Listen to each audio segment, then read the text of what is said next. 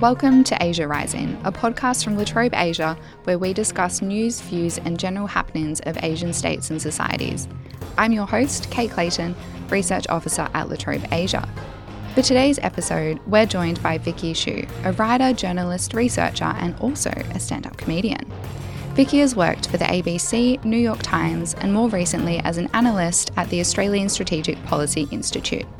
It was there that Vicky and her team published Uyghurs for Sale, a report that has since become a key text in understanding the systematic forced labour of Uyghurs in supply chains, including Nike and Apple products. Vicky's research has influenced policymaking and impeding media outlets globally. Currently, Vicky is working on her memoir to be published with Ellen and Unwin. So thank you so much for joining us today, Vicky. How are you going? Hi, Kate. I'm so glad to be here. That's so great. So in this episode of Asia Rising, we'll be talking about researching and writing on China. So Vicky, I was wondering if you could tell us a little bit more about your own research. I became a researcher in 2019 when I joined the Australian Strategic Policy Institute. And there I have looked into everything related to China, from tech to human rights to environmental issues. And I have mostly focused on the plight of the Uyghur people in China. And I have led two projects on the Uyghur issue. One is Uyghurs for Sale, as you've mentioned, investigated Uyghur forced labor. We were able to identify Uyghur forced labor in the supply chains of 83 well-known brands around the world. That includes Nike, Adidas, Apple, Amazon, Google, and a lot of really, really well-known household brands.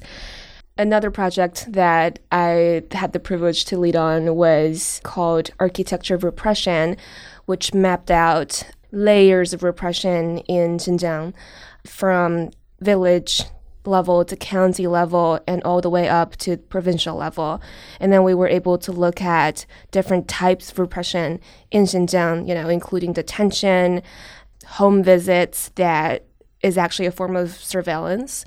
And there is forced labor, propaganda, and all sorts of repressive measures that have been implemented and solidified in Xinjiang. So yeah, I think that's a pretty good overview of the research efforts I have gone to. Yeah, definitely. You've researched quite widely across human rights abuses in China. And I was wondering, from both a journalist and also research perspective, what do you see as the role of researchers during this time? So we're currently experiencing human rights abuses across China and also increased geopolitical tensions, particularly here in the Asian region. So what is the role of journalists and researchers during these times? So I think journalists and researchers should, first of all, fulfill their duties as the writers of the first draft of history.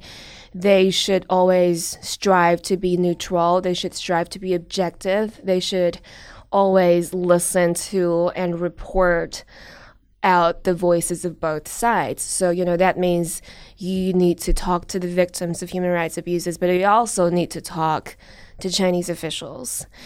On the other hand, when one side of the equation that you talk to, the people whose rights are taken away, they have really suffered, and no doubt they have experienced grave injustices. And on the other side, when you talk to Chinese officials, you almost never get any truth out of them. There's always a couple of lines of lies that the officials keep repeating. In Xinjiang, the human rights conditions are better than anywhere else in the world. So when this happens, and when as a journalist or a researcher, when you do this kind of reporting day in, day out, and then you witness this kind of suffering, and then you go to the officials and it's the same lies again, I think it's only natural that an emotional response does occur. And as a journalist and as a researcher, you do want this situation to change. I think it's really interesting as human beings what we do. So for me personally, I think within reason, I do express my opinions. In my opinion, the Chinese government should stop persecuting Uyghurs and Tibetans and all the other dissidents and ethnic groups. But as a journalist, while doing my job, I think it's very important not to let your emotions and not to let your opinions get in the way of trying still to report out the truth, to listen to both sides, despite your possible frustration with the situation. Yeah, definitely. And I think your point where you said that journalists are currently writing the first drafts of history, that's really key to a lot of this stuff, particularly when we're going through these broader geopolitical tensions and you're reporting on these human rights abuses as well. And also, as you mentioned, the toll that takes on the researcher to be doing that one as well. Moving on to the next question then, how do you go about researching these issues and kind of getting accurate information about what is happening in China when their viewpoint isn't always what is necessarily happening in terms of misinformation, not physically being in China, and also able to verify information? So when I started out as a journalist, I was able to be physically in China. I was able to physically confront Chinese officials and ask them questions. But that has changed. So these days, not just myself, but most Australian journalists no longer have access to mainland China. And the same goes for academic researchers. A lot of the reporting can only be done remotely. A lot of people are pessimistic as a result because, if you can't be there, how can you possibly understand the place? But I would argue that technology has actually advanced to such a degree that it is possible to have a well-rounded and to have an accurate understanding of issues in China. An example is the Uyghurs for Sale report that me and our team wrote for the Australian Strategic Policy Institute. We were able to sift through hundreds, thousands of Chinese government documents. And then we brought in a satellite imagery expert to look at, the facilities we were investigating. And we were able to contact reporters at the Washington Post who were able to go to the factories and interview people around the compound for us.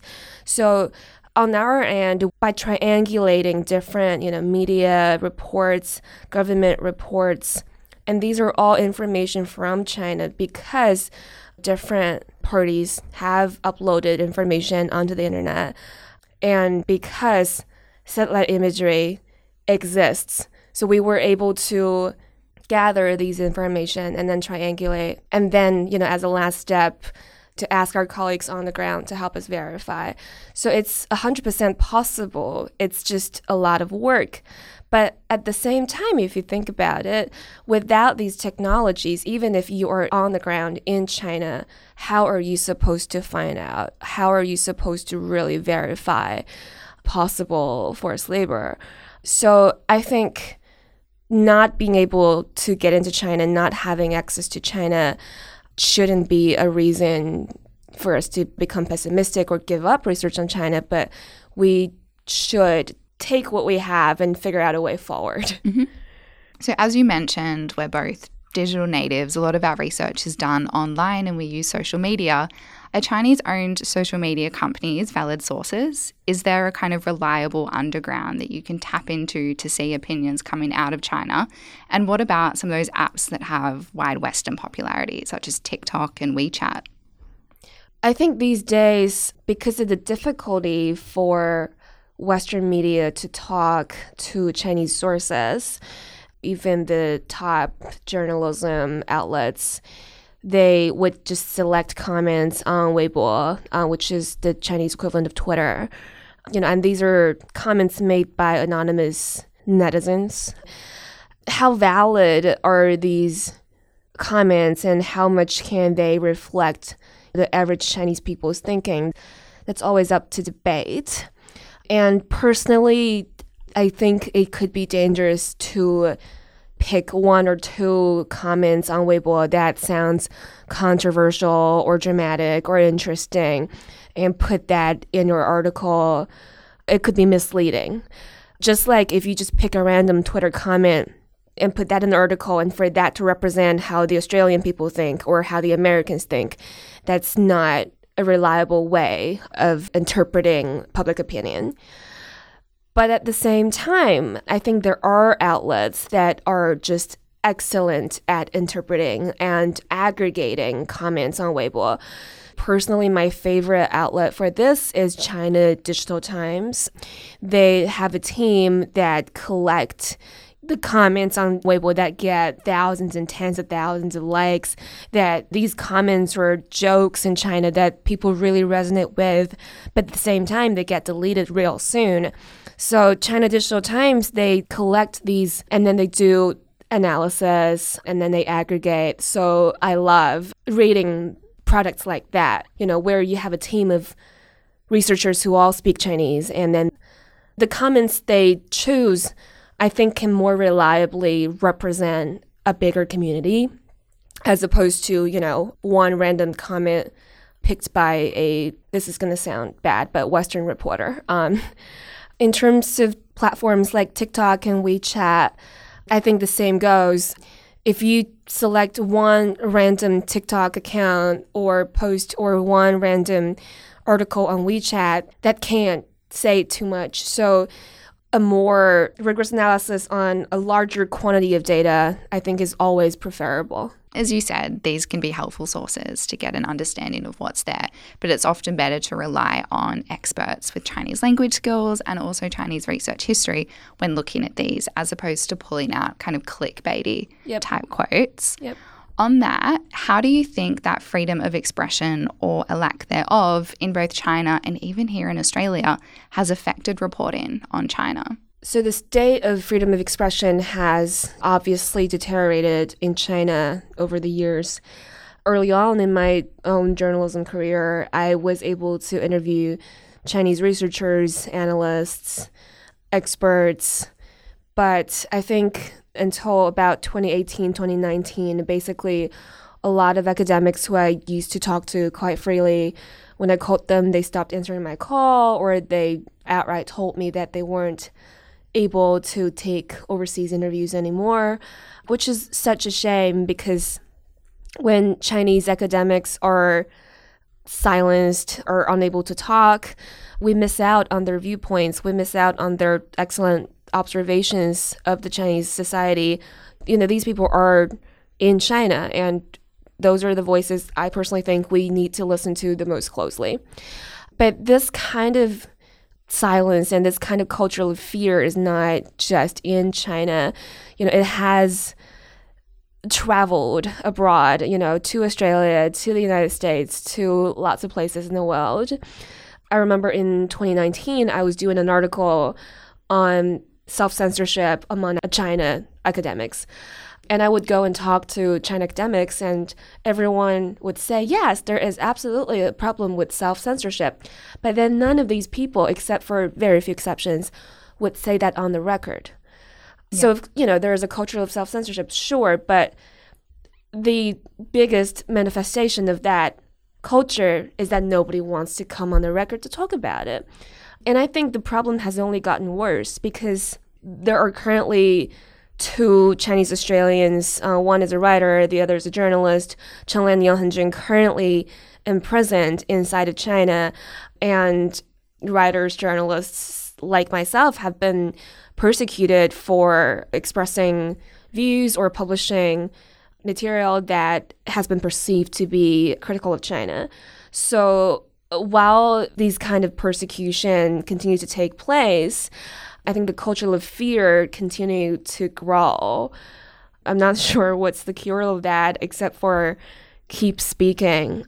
So you mentioned, you're not able to contact the same people that you used to be able to in China. They're not answering messages. I've had similar things. Friends, at a certain point, stop answering your WeChat messages. And for a lot of us young people and just people researching and writing on China in general, we're experiencing, I guess, on a more personal level, these ramifications of broader geopolitical trends and tensions. How do you think our experiences as experts in this space might differ compared to other generations? I feel like when I talk to my friends who are working in this space, a lot of us have made this decision early on. Do we speak out about human rights abuses and risk not talking to our friends and family and traveling to China?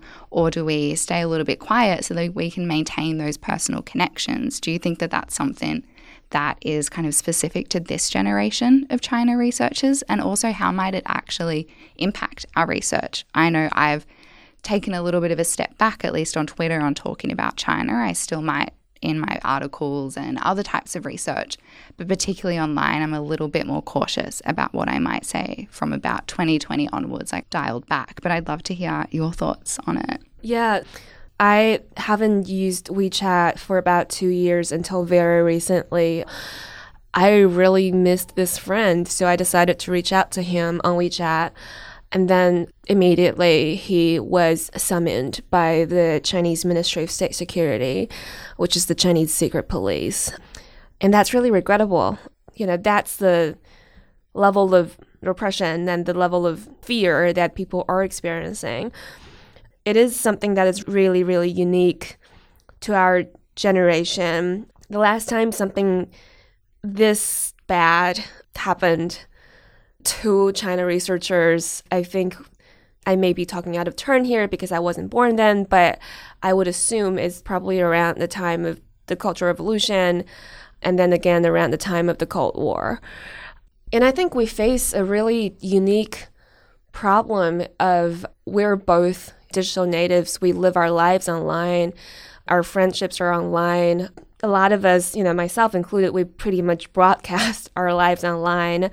But at the same time, if you're in the China research or journalism space, the Ministry of State Security is also very much online watching. And that's my experience. I used to speak really freely online. I used to contact my sources. And then I realized in the last couple of years that the Ministry of State Security archives all of my social media posts. And since then, I have become really, really self-conscious when I'm using the internet. That just means we don't have the luxury of using the internet like everybody else.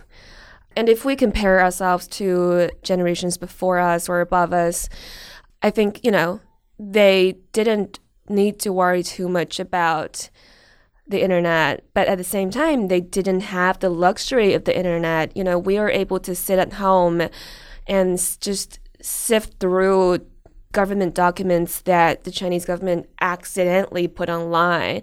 And as you know, the entire police database from the Xinjiang Public Security Bureau didn't have a password.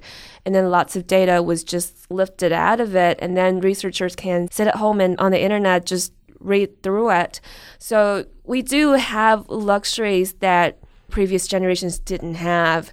So I guess in a way that it's only fair that we also just have to watch our conduct online really carefully as well. Yeah, the internet can kind of be a blessing for research, but at least for our own personal experiences and for, us millennials, not posting pictures on Twitter is very difficult. It is really difficult. Yeah. It is really difficult. I mean, at some point last year, I realized that, I could no longer post brunches. I could no longer post any picture that reveals where I am, where I live, who are my friends.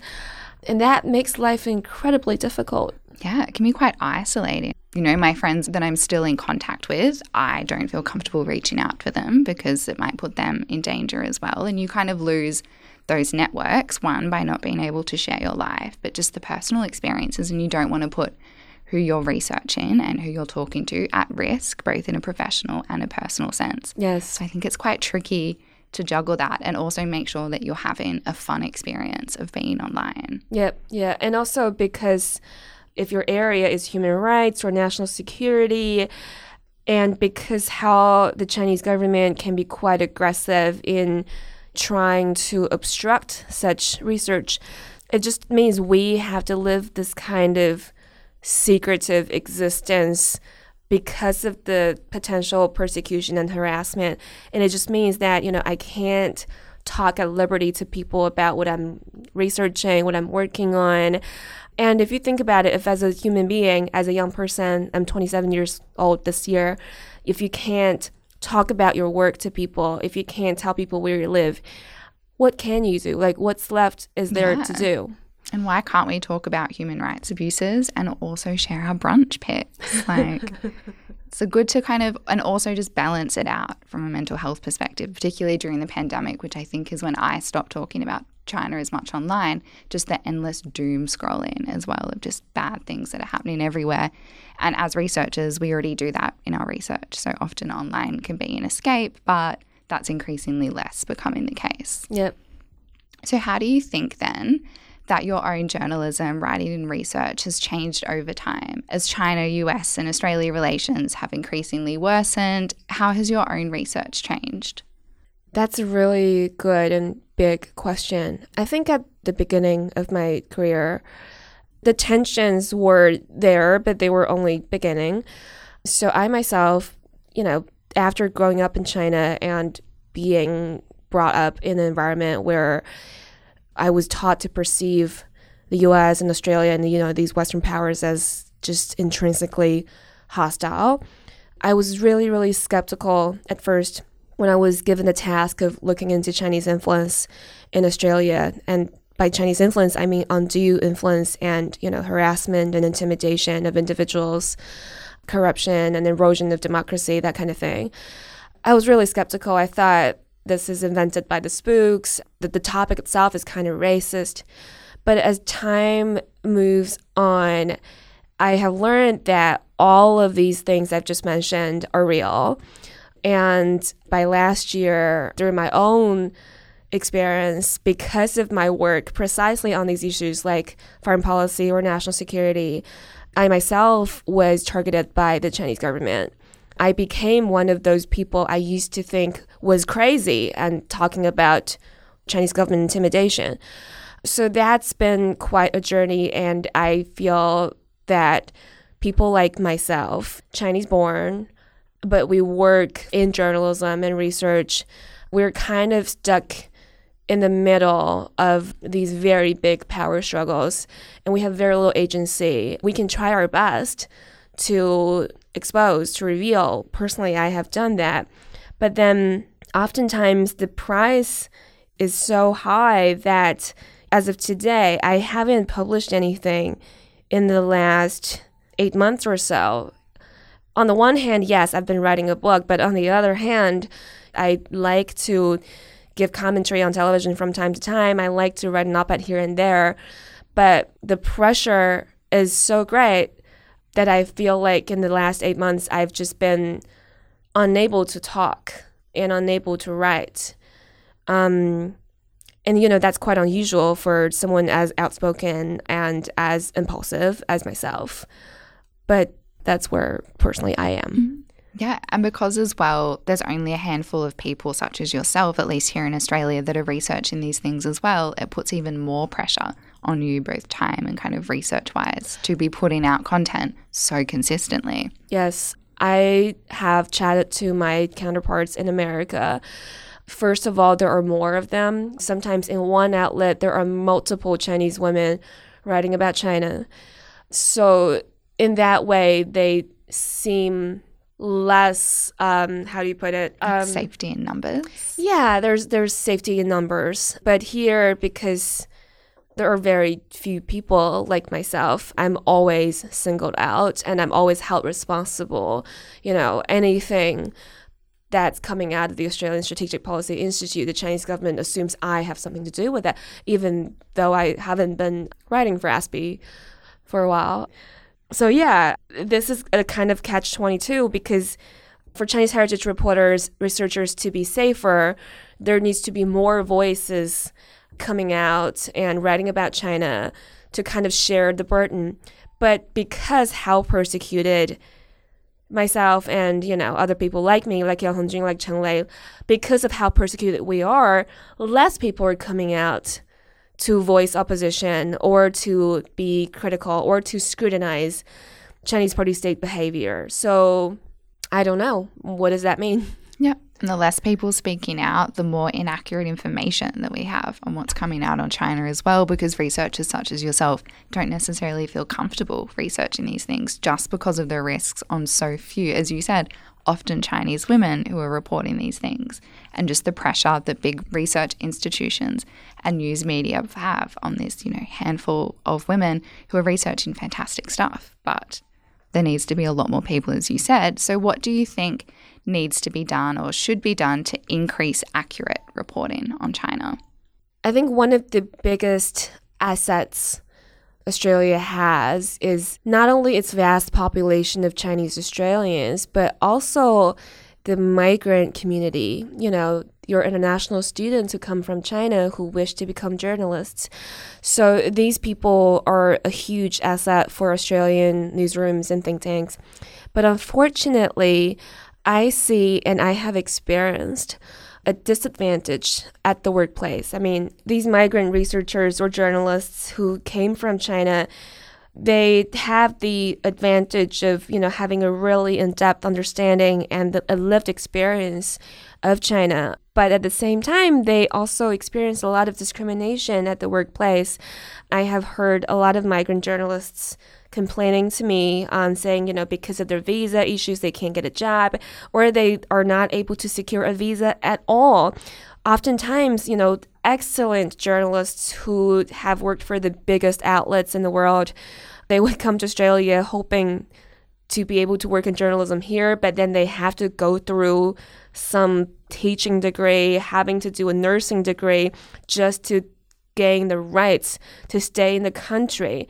This is almost comical to me because these people are volunteering to basically fight on the front lines of China-Australia journalism, which is not an easy field. You have a lot to lose by working in this field, and you have all these people, migrants, wanting to work in these roles, and then they have to pay tens of thousands of dollars to essentially buy a visa and buy the rights to work in these dangerous jobs. And that's honestly just stupid. Yeah, it's incredibly risky asking precarious migrant workers to research these topics when they're the ones putting themselves at risk and the Australian journalists aren't necessarily researching those topics. So as you said, it's your kind of catch-22. And again, that relates to migration laws and working rights here in Australia. But what do you think then, to finish us off, is the risk of having inaccurate information about China and also not having the migration and working mechanisms to support Chinese researchers who are researching in Australia? So I think diversity in the newsroom and diversity in universities is definitely key to increase accurate reporting. Also, we need to consider the chilling effect on journalists and academics as the conditions worse, and I anticipate them to get even worse. So there's something for the Australian authorities to do in terms of protecting, the very physical safety of our journalists and researchers. What can be done is, on the one hand, for the newsrooms and universities to really not just consider, but really promote diversity. And that means offering visas and sponsorships for your migrant journalists or researchers, and also for the police force and for the security agencies to crack down on individuals and groups who are seeking to silence and to intimidate Australian journalists and researchers. This is something that the U.S., I think, has done better. Just in July, the DOJ, the Department of Justice, has issued another indictment on 5 individuals in New York who have tried to intimidate and harass and silence China critics. Measures like that hasn't happened here in Australia. And when I talk to my American counterparts, they say that they do feel physically safe in America because of these indictments. They believe that the FBI would do something if such things happen to them. And I have to say, this is not the case here in Australia so far. When I want to catch up with my friends who are in research, academia, or journalism, who do the same line of work with me, we try to avoid Chinese restaurants. We tend to go to really private spaces. We don't dare telling people where we live. We live a very different lifestyle to our American counterparts, and we are a lot less safe. Or at least that's the perception. We don't feel safe.